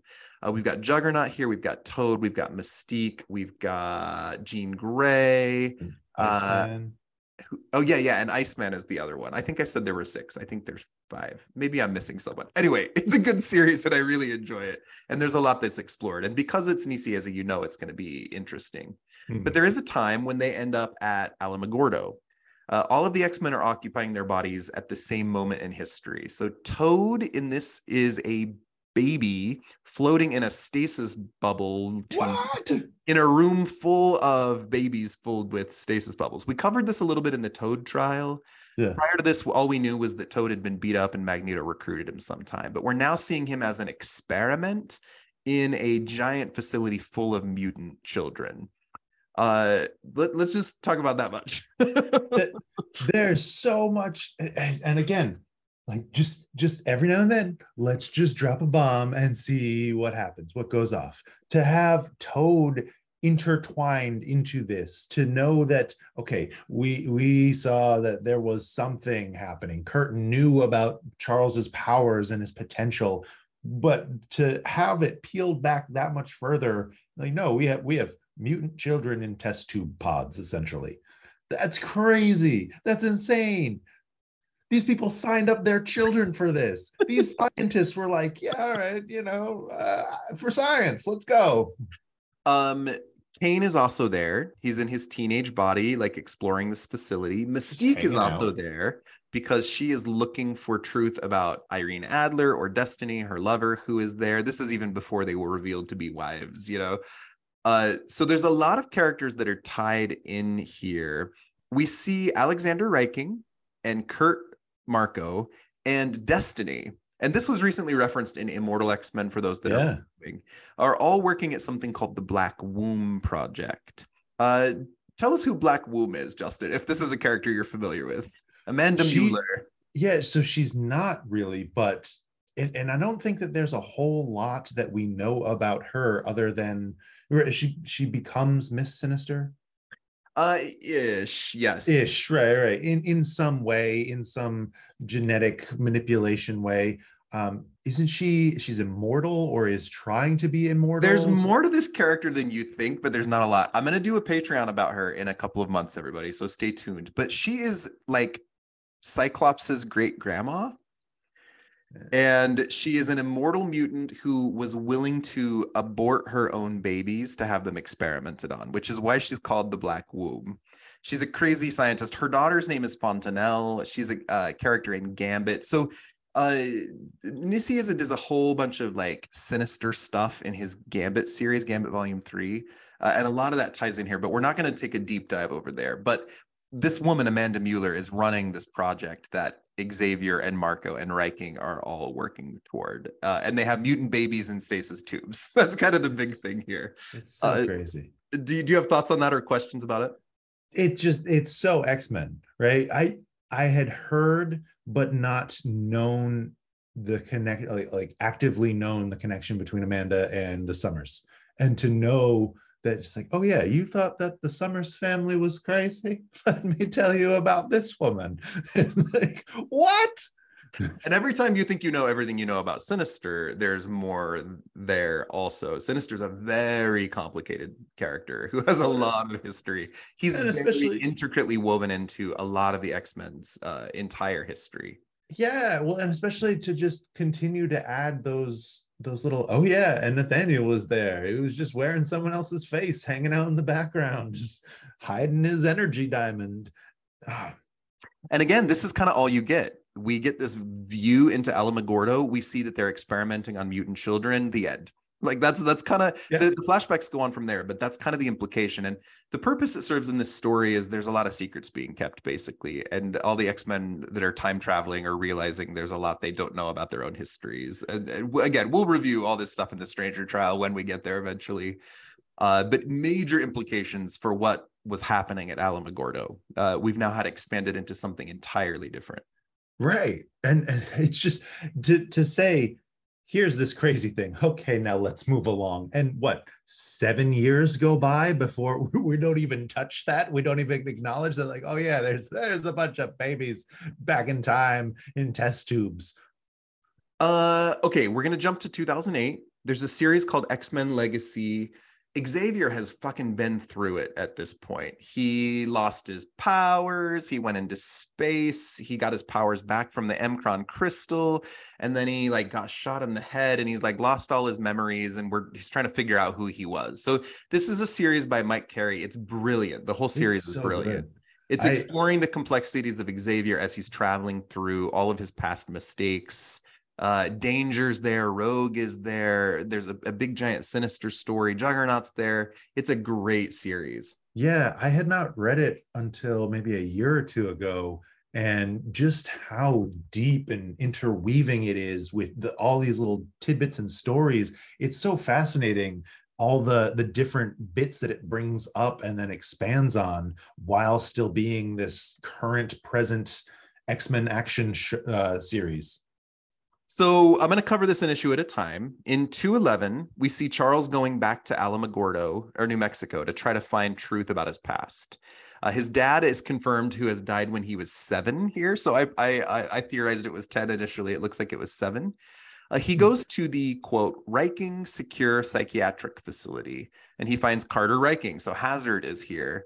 And Hazard has lost his powers on M-Day, and now he's just kind of a mental patient, which is super sad. And Charles looks into Carter's mind. Again, Charles has lost his memories at this point, and he sees a flashback from Carter's youth. Charles is playing with Carter while Brian and Sharon are arguing. So this is kind of Brian Xavier's first time on the page, basically. Right. This is the first time we've seen him, and it's like 2008 at this point. If I read Sharon here, will you read Brian? Sure. Sharon says, more tests? No, Brian, I won't let you. This isn't right. He's just a child. No, Sharon, he's not. He's got the X form of the allele. Allele? Which is like a branch on the DNA. Yeah. Fully expressed. Dr. Milbury already explained this to you. Charles is the next big thing. The thing that comes after humanity. If he was just a child, we wouldn't be here. Kids are resilient. Nature makes them that way. Charlie probably won't even remember any of this. But even if he does, even if it hurts him, it's what we signed up for. And then Charles and Reiking are being injected with something by Mr. Sinister, who tells Charles, your genes will live forever. And then Charles leaves in the present, and Alexander dies suddenly from a brain hemorrhage. And then Gambit's there with Xavier. We'll pick up on this more in a second. But what does this issue do for us? Holy shit! In these 2 pages? In these 2 pages, expanding so much of all the mystery that was what's going on. Connects it to we were there experimenting on kids, but we were also there experimenting on our own kids, and there was this guy, he is also Mr. Sinister. Just the one panel at the bottom where it's like, hey, yeah, I got a diamond on my forehead. Isn't that crazy? Isn't that fun? And Sinister has a couple names he uses, Michael Milbury being one of the most common. So we get this idea that Brian and Sharon have discovered their child has the X gene, and they're allowing him to be experimented on. It could be that they are a little helpless with all this. Maybe they feel overwhelmed by having a mutant kid and they feel like they need help. Maybe they are too far in. Maybe they are fully participating with like, fuck mutants, man. Let's let this kid be experimented on. It's a really interesting thing. The idea of like the scientist who's willing to let his kid be experimented on because he's afraid of what his kid might be. Yeah, but it almost reads as Brian is excited by the potential of this breakthrough. He's like, we are contributing to new science because of the potential that's baked into our son. Whereas Sharon is like, hey, can he just be a kid? Can he just be alive? Can we not do this every day? What? So 212, we get another important flashback to Kurt and Sharon. Will you read Kurt here? Sure. You get to call me a stupid sow, Seth. I just called you Seth. Oh, good Lord. You get to call me a stupid sow, Justin. Keep your mouth shut, you stupid sow. Didn't I tell you? Didn't I? You don't understand anything. Kurt, please. I only said for the children's sake, we should leave here. You want me to start in on you again, woman? Milbury's not going to let anyone leave. That's why you're Sharon Marco now instead of Sharon Xavier. You know what he calls the project now? Kronos, after some Greek god who used to eat his own kids. Don't you think that's funny? He thinks it's funny. Can't keep him from smiling every time he says it now. I won't let him do it, Kurt. Not to my Charlie. It's out of our hands now. Anyhow, it might not be Charlie or Kane. It could be any of them. But whoever it is, You're not getting in the way of this, Sharon. If it works for him, it'll work for all of us. And then dying is something that happens to other schmucks. He raises his fist again. Kurt, don't! And young Brian and Charles young Charles and young Kane are sitting out on the steps listening to all of this. So what do we learn here? The promise, the thing that Nathaniel Essex, the thing that Mr. Sinister is working on is potentially, it's known by the rest of the scientists, and you could buy in, right? Give us your kid, we'll experiment on this, and then you get to be immortal as well. You get to join in our secret group. Here's my headcanon. We'll talk more about the Cronus Project in just a second, but Mr. Sinister has been around for a while now. He's this crazy geneticist that Apocalypse powers up to live for a long time. He's obsessed with experimenting on mutants. I'm kind of getting the idea that he brought these people together because he knew they had the potential to have mutant children. He signed them to some sort of deal, but now they're stuck. They can't leave. We get the implication here that Brian Xavier died, and then Sinister, at least, or Milbury, like influenced Sharon to marry Kurt somehow. Like she felt pressure because if she leaves, then we're going to come after you.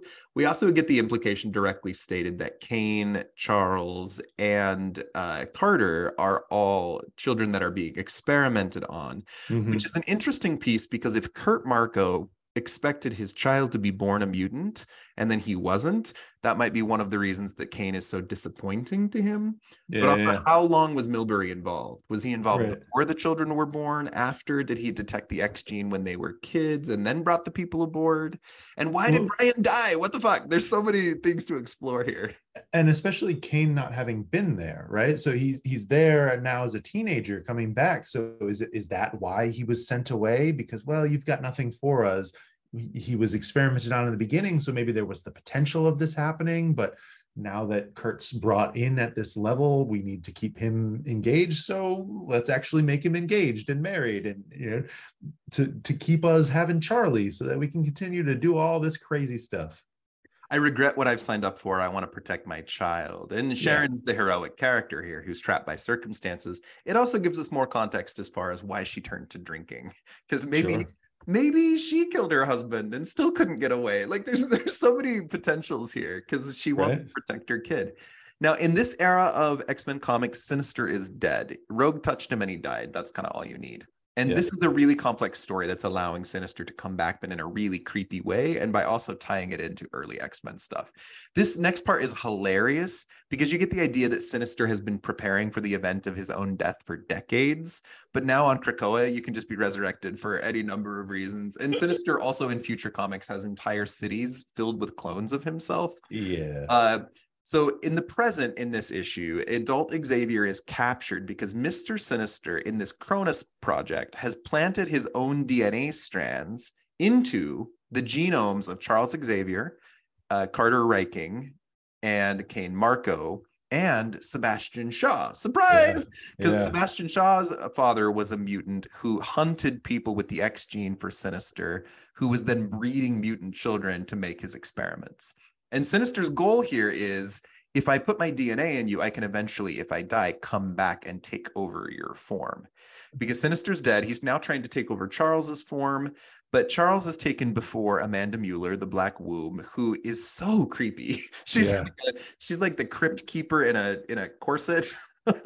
And there's a big fight, and Sinister literally takes over Xavier's body, but ultimately he gets repelled and instead ends up taking over the form of the Black Womb, who is then Miss Sinister. And there's a comment at the end of issue 214 talking about all these old methods of Sinister's he's like perfected human cloning now. So like, what was the point of doing all this in the fucking first place? So the Cronus, like he even notes, the Cronus project is kind of null and void. Layers of backup plans, right? He's got all these backup plans. He cannot leave us, and it's just crazy having just finished Sins of Sinister and to see how that ties into this idea of him implanting himself in other people to expand his potential and what he could do. One of the many things explored in Sins of Sinister, for our listeners who may not read the modern comics, Sinister has there's a resurrection product on Krakoa, and they use Sinister's like DNA store of all mutants to be able to do this. And Sinister has interwoven his own DNA secretly into some of the characters, and they are brought back with Sinister in control. And one of them is Charles Xavier. And Charles has already been possessed by Sinister, and already we know has his Sinister's DNA interwoven into him right from the beginning. There's a moment in that famous speech by Xavier where he's like, Scott and I both have Sinister manipulating our lives, and we've never sat and talked about it. Right. I don't think most X-Men readers remember this, that Sinister's DNA was there all along, and that there's a lot of fucking stuff to explore here. Which is crazy because Kieran definitely remembers this, right? So this is direct pulls. It was when that Immortal X-Men issue came out where Destiny and Mystique are at Alamogordo and then confronting Nathaniel. The quote from Nietzsche is used in the quote page in Immortal X-Men. So like this is clearly referencing and then building off of, right? He's doing the big work of finding all those loose threads. What can I use? What can I build on and expand? And to show that the next level, well, Sinister has been working on this plan for a little while, and now he's adapted his methods. There is a lot of story potential here. There is a lot that is unrevealed about the Cronus Project and the Black Womb Project and all these mutant babies and exactly what Sinister was doing and how far those things connect with other things. And Amanda Mueller's involvement with it all and Destiny's involvement with it all. There's so much story potential here. It's insane when you stack all this up, because this is kind of the first time with Mike Carey, like really giving us a story about that era rather than just a flashback and its impact on modern characters. It's fascinating to me. Yeah. To just know how involved Sinister is and what he's doing, and it's not just a one panel or a one page, but it is here and there to build the seeds that then reveal to this big large plot that then carries on further. It's so on brand for Sinister for him to do something like this and to do something to have lied as to who he was, and right, and you get the context that maybe Destiny knows, and that's why she's there, and that's why she's guiding some things and or trying to prevent some other things. I genuinely look forward to exploring Sinister on my show, and there will be a day when I do a whole read through of him. But if I'm summing up a few thoughts, he's very obsessed with three things: kind of science for science sake, right? He just wants to mix things together and see what happens. Self-preservation, which he has decades-long plots, like in case I die, here's how I will come back. And then creating like the ultimate mutant, right? The manipulation of Madeline Pryor and Cable, and the idea of seeing what he can do with chimeras. Like I gotta create the most powerful things. He's a fascinating character, and I'm so annoyed with him in the comics right now. I could use a year or two of no Sinister after Sinister. I think that we'll get that, thankfully, because they really did position him as the X-Men villain in these last year or two of stories, building up to what was his grand success and ultimate failure in Sins of Sinister. His connection to Xavier alone, there's so much to explore, but I want to go see what happened with Brian and Sharon. I really want that story. And just when you think we're done being crazy, there are two giant stories that happened. The next one, New X-Men number 121. This is the Grant Morrison, Frank Quitely era, and we get a very brief, very important flashback to Sharon Xavier's pregnancy. Do you want to talk about this one, Justin? This issue I have and vividly remember. It's the Nuff Said issue, right? So for a period of time, Marvel had issues without much or any real dialogue. So in this issue, it's all silent. It's Jean and Emma going into Xavier's mind and untangling a little bit of his history, as we find that he was a twin, kind of. We'll uncover even further. Mama Dry, what?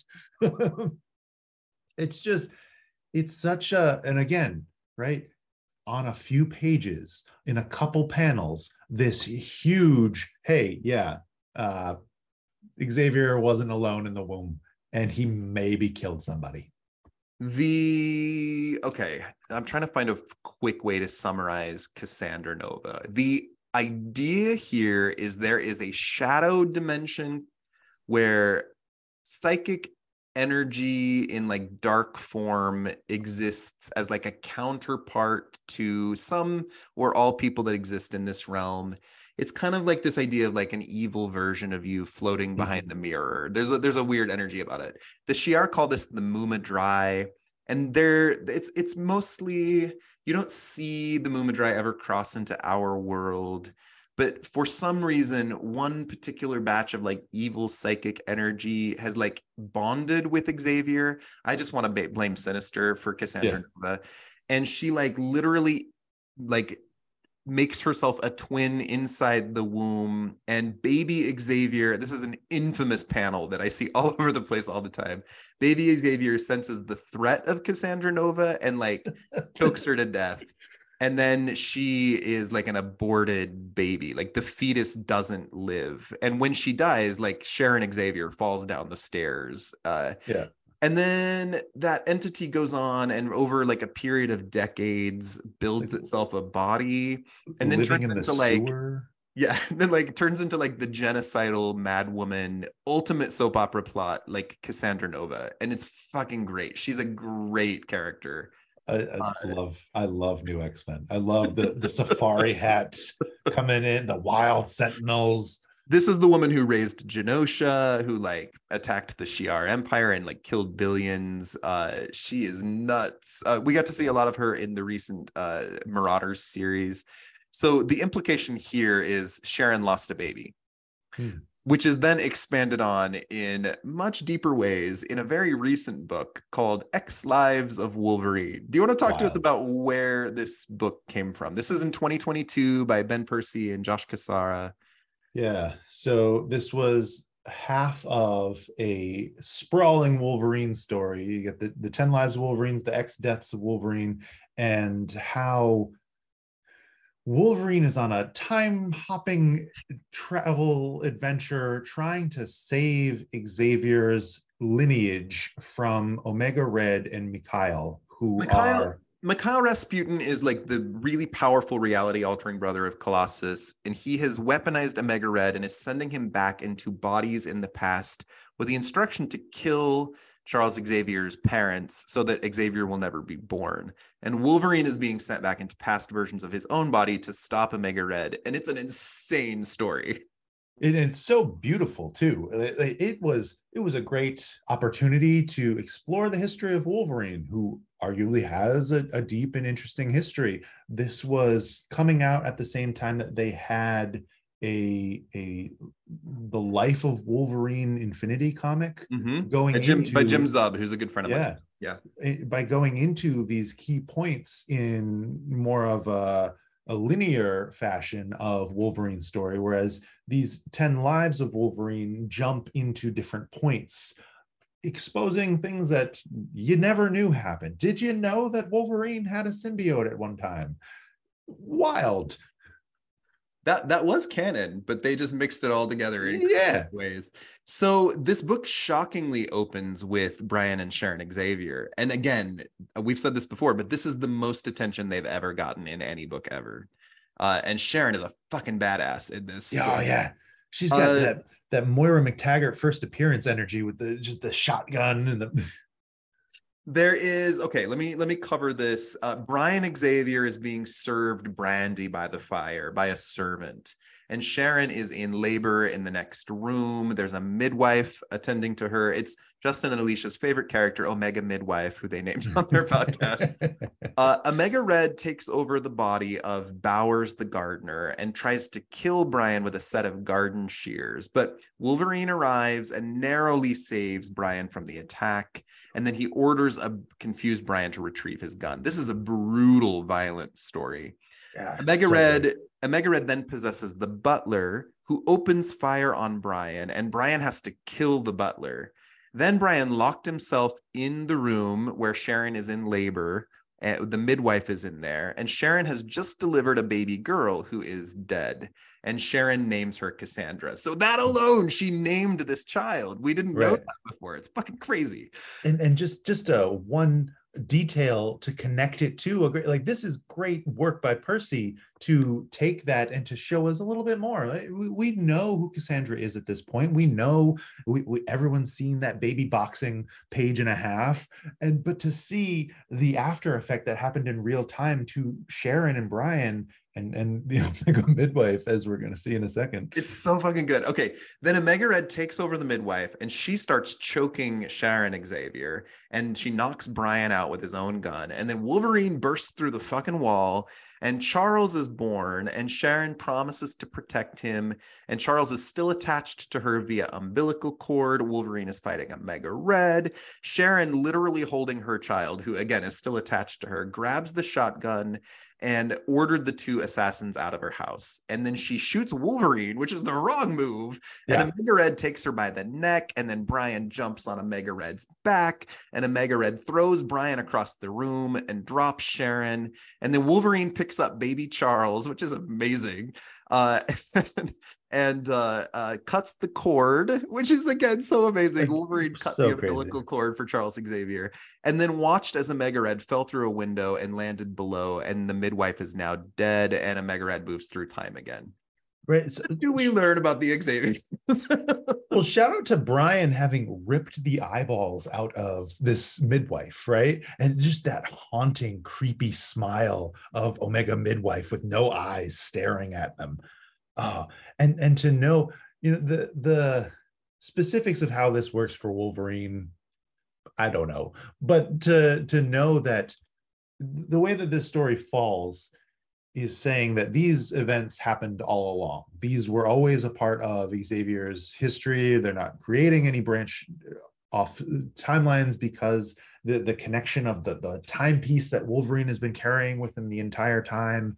And to know that, so he is this man who at this point does not have an adamantium skeleton. He's using his bone claws, and then will just mentally remove himself, that the future Wolverine will disappear, and then this guy is just going to be here holding this baby around these people who are screaming, losing their minds because this stranger with claws who's holding their baby just killed their midwife, which, not mad about because she was going crazy.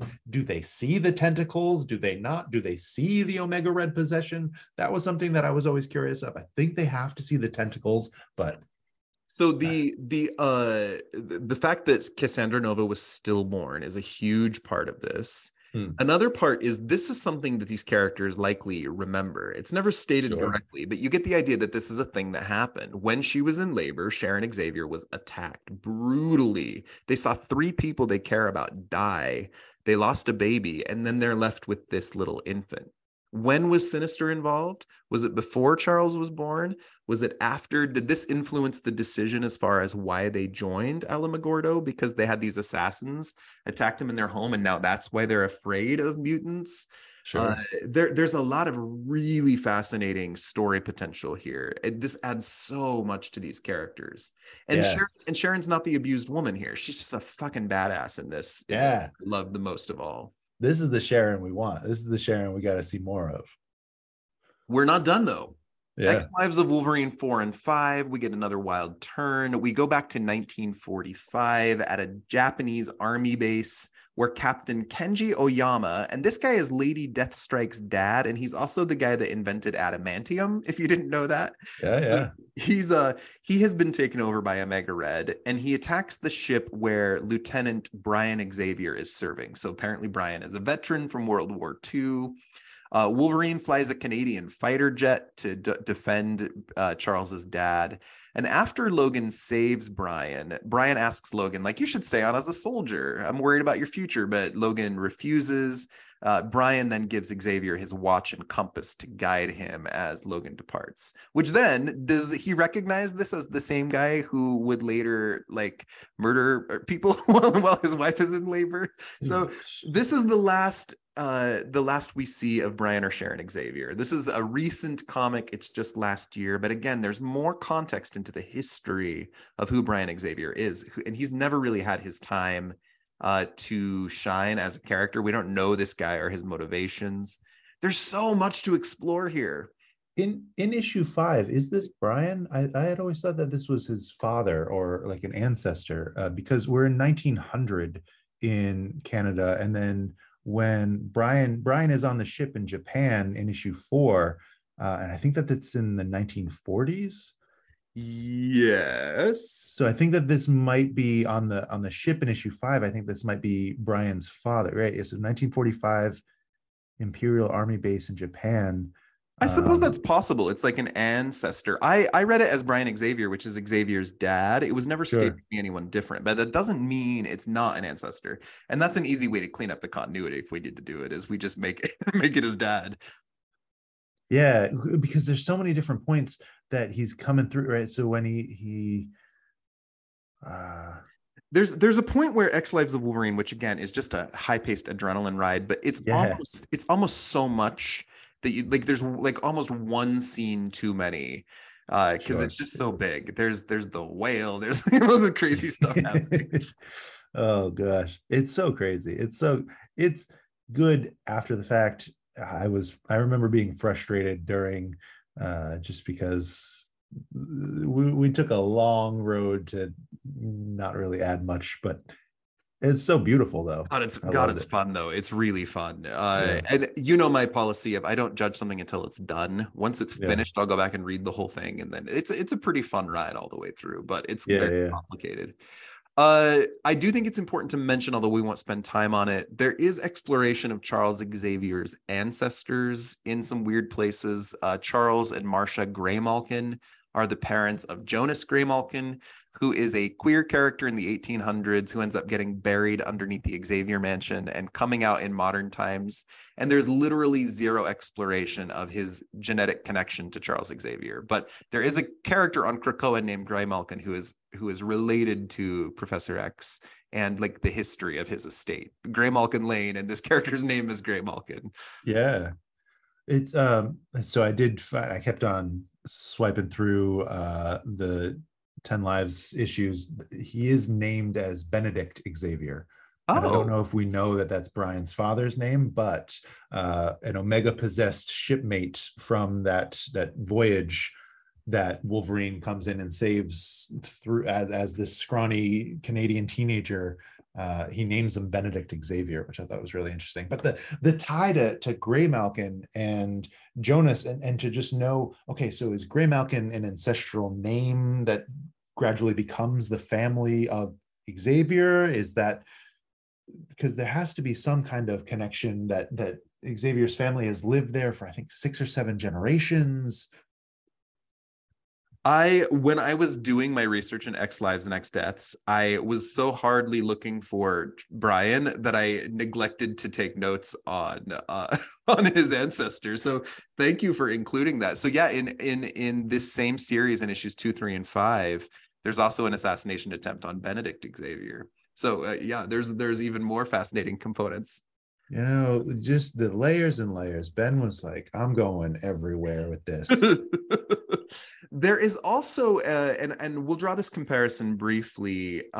Since Moira came along, it changes a lot of what we understand about Charles. And this is something we do on my show a lot: is how much did he know? We Mm, do know Charles goes to Mr. Sinister at some point because they have the long-term plan for Krakoa, and they form a deal with him that he's going to catalog all of the mutant DNA. Which the component of that, where Charles is an experiment of Sinister's, is fascinating. There's also right. the idea, it's hinted but not directly stated, unless you understand it differently, Justin, that Moira, Magneto, and Charles all decide they want to father children that they will need in the future. Yes. So Charles, at a particular point in a Claremont story, kind of mentally coerces Gabrielle Haller into having sex with him, and that results in the child Legion, which, Super shady. if that's the case, is this a story that transcends the Xavier line? Like, they allowed Charles to be born because Sinister was interested, and then Charles allows Legion to be born because Moira says Ooh, so. There's some right. interesting components there as well. There's also a forgotten child. Charles Xavier and Mystique had a baby named Charles Xavier 2, who Yeah. is somewhere out there. We do see a character come back from the future during Bendis's run. He's an Battle of the evil Atom. he's an evil Xavier. And then there's also Xandra, who is Sure. Charles and Lilandra's like genetic child, who's Yeah. literally the Majestrix of the Shi'ar Empire at this point. So there's grandbabies. Right, right. Just do we need more Xaviers? Do we want more Xaviers? Xandra, I do, I like her, and especially through that recent Marauders run, I feel like she got to flex her royal abilities to lead and to really stand up and to own the history of her people, that I thought was really interesting, and even to develop the connection between Xandra and Xavier, the psychic reaching out to her father at the point of her death to send, potential spoilers left and right, to send her mental and genetic code across the cosmos and reach out to her father. And this is something that's completely unexplored, but if Charles and Mystique have a baby, and Destiny was involved in Alamogordo, where Sinister was also involved, and we know a lot about the Destiny-Sinister rivalry. What happened to create this child between Charles and Mystique? Did they have sex? Because gross. And where did this child come from? There's a lot of potential for all of this. And as we're leaving this conversation, maybe more than any other episode in the Patreon, I'm like, holy shit, there's so many things to explore. There's so many unanswered questions. I love the character of Sharon Xavier. I definitely want to know more about Alamogordo. I definitely want to know more about Kurt Marco. I want to see Hazard back and what that means for all of this. And the sinister of it all is just it's just dripping down the walls with blood. This whole he's so thick in this, and it's just so unexplored outside of that Cronus Project story. What what energy are you sitting with? What are the stories we need as a result of this research? I just feel like this, in these flashes throughout time, has been building this increasingly complex backstory of what Nathaniel Essex, the orphanage and his involvement with Cyclops that was later down the line. This is his big plot, his big plan, and how he connects to so many other legacy characters in ways that we had no idea. I don't want more Sinister right now, because I feel like we've done that a little much. But to see all this makes me like, what else was he up to? What else was he doing? Because that guy, that Immortal issue shows just how much he was thinking forward in to be aware of the potential of AI dominions, and to know that the thinking machines, and to be doing this in somewhat of a heroic way, to find a way for us as meat people, I guess, because he doesn't distinguish between human or mutant. He's casting his net on aliens, on magic, on all sorts of nonsense, that it's just anything, it's just meat versus machine, no division on how you identify or who you're connected to genetically. There's just so much to everything that weaves through this. Here's where things get crazy. The X-Men is so largely involved in time travel. There's so many components of how the timelines weave together. Here's part of the story I want to tell. And I literally have like a whole prequel idea that ties in so much. I've been doing all the 60s stuff, so I know all the mysteries that need to be explained. And I have them all in like one major script. So without spoiling anything, because I want to write this story eventually, the other character that ties in here without being stated is Bolivar Trask. Sure. Bolivar Trask has 2 mutant children. And one of them is a precog, Larry, and the other is a time traveler, right, who becomes Madame Sanctity. That's Tanya. And Tanya disappears into the future, where the child of Scott and Jean, Rachel, raises her in that far future where Cable comes from. And she's the one that comes back into the past and sends Cyclops and Jean back into the 1800s. And they are integral into the formation of Mr. Sinister in the first place. There's some really crazy like ribbons to tie all together here that really it's just insane, the nonsense of it all. And the Summers is the one we always go, holy shit, there's so much here. But the Xaviers is there too. That's another story that's just wild. The sinister of it all is exhausting, if I'm honest. he's just in too many places at too many times, and messing with so many people. And now there's 4 of them. Right. Oh, right. Sinister is the Kang the Conqueror of the X-Men. Like, there's Yeah. so complicated, it's hard to wrap your brain around. This has been a delight to delve into, and my brain is like firing on all cylinders. I want to go like explore these characters and write these stories, and I definitely want to see this stuff explored. Chances are we won't get it in the comics for a long time, but we didn't expect Sharon and Brian in that X Lives story either. So yeah. It'll be another 10 or 20 years down the line, and they'll be like, hey, yeah, remember Brian and Sharon? They were doing these crazy things. Yeah, the Summers family is crazy, and I'll do an episode on them soon. But the Xavier family rivals them for craziness. It's when we got to do like Beast and Iceman's parents, we're talking about it like raising a mutant kid and the queer allegory. This is just time travel, insanity, like genetic manipulation shit. It's nuts. There's so much here. Yeah. This has been delightful, my friend. Do you have any kind of final thoughts as we're wrapping up? It's wild how little it's been developed, right? And I think we're saying that throughout, how across this 60-year continuity and hundreds of years, essentially, when you introduce Sinister into the equation, that you're looking at this large snapshot of time and potential, and just how we only have flashes of what happened. And these flashes have been developed across time in that 60 years of publication. There's so much to it, and there's so much more that I want. And to view it as one large story of Charles's parents and what they have contributed to in the legacy of the X-Men and in the legacy of mutant children, and how they have been staked as a tentpole into that story. We started this at 10 a.m. my time, and I was sipping my coffee, groggy, but my mind is on fire right now, just with how much of this is like, what, are you kidding me? How are these things here, and what are they meant to mean? And Stan, did you have any intention of all of this? Like, did you know what was going on at Alamogordo in any way, shape, or form? I don't think so. Sinister, did he know about Cassandra? Is he Sure. responsible for all this? How much has he influenced Xavier over the years? How did Brian Xavier die? This story that we started with in the first panel of him is he died in a nuclear explosion. What the fuck? There's so much to explore here. Sharon's later days. It's so easy to write a story where Charles finds a diary that she left behind at the end of her life. Kurt Marco and her's relationship. I mean, I could go on and on. There's just this list of integral parts that are connected to so many X-Men characters.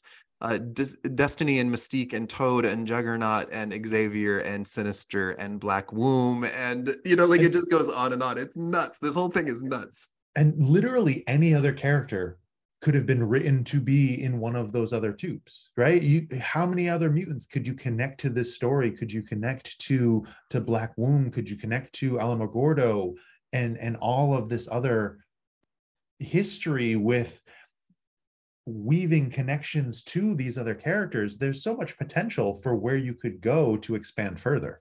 I bet there is a reason why Fabian Nicieza never picked up the Hazard story again, but that's one of the things that kind of stands out here too, because it seemed like he was starting something. Yeah. And you almost wonder if editorial made it go in a different direction, because it kind of became one more piece that was never touched on. That's almost one of the most interesting components here, because the other stories were kind of done where they were. X-Lives told what we needed. The X-Men Legacy story was all about the Cronus Project, but that's the one that kind of was left as just that huge carrot dangling out in the universe, Yeah. Fascinating. Justin, this has been a genuine delight. I love hanging out with you. It's rare that I get to let my nerd brain fire at this level with someone who understands the continuity and the complexity as much as I do. So thank you. This has been a gift.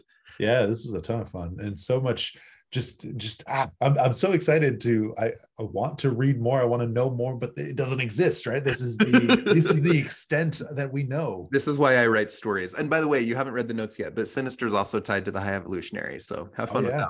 Oh, I know. Okay, we're going to put this out the first Wednesday in June on the Patreon channel. So as we're wrapping up, where can people find you online? And is there anything you'd like to plug? I know it's hard to predict your show that far out. That'll be around my birthday, so I'll be hanging out, having a good time. I am co-host of the Ex-Wife podcast with Alicia. That's THEXWIFE podcast, like X-Men, not former wife. That's her bit that I try to make sure that it makes its way into any shows that I do without her by my side. It's a good bit. That we are talking about primarily the current continuity, Krakoa, building what's happening there, but still, to talk about Krakoa and to talk about everything that's happening now, you interweave with everything that happened before, because we had to do a surface level dive into who is Joseph this week, because that came up. Weird. Oh, Joseph, that's a whole story too. Well, that Joseph is Magneto's clone. That's all you need for now. There's an appearance of Magneto at the end of the most recent Scarlet Witch as we record this, that people are like, is that Magneto or is that Joseph? It's kind of fun.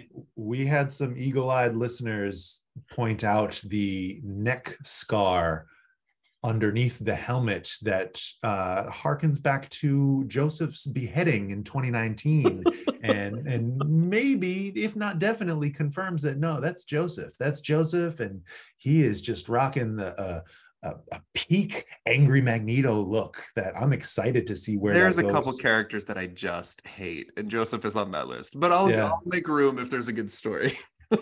We had someone comment in and they're like, I wonder if that'll help or lead into Wanda dealing with her quote unquote father's death, right? Not her father figure, sure, we'll call him, because we did have that touching moment where they acknowledge, I think is in Sword 6 or something around there, where they're talking about, even if you're not genetically my daughter, you'll always be my family. Sure. And that was so beautiful.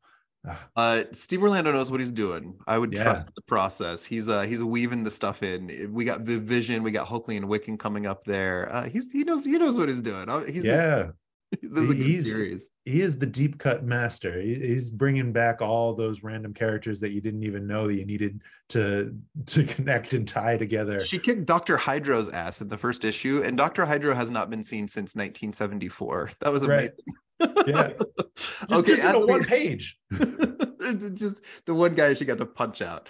Lastly, I'm Gray Malkin P like podcast on Twitter, Gray Malkin _Lane on Instagram. The next Patreon coming out directly after this one is going to feature the other half of the Ex-Wife podcast, meaning X as an X-Men, not former wife, Miss Alicia Wilder. And we're going to delve into the character Peepers, and we're planning, I hope it's okay to stay out loud, we're planning on getting high, and it's going to be delicious because Peepers is ridiculous and I love him.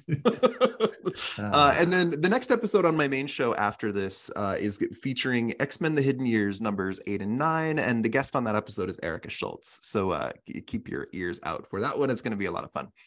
Justin, do you have any thoughts on Peepers before we close?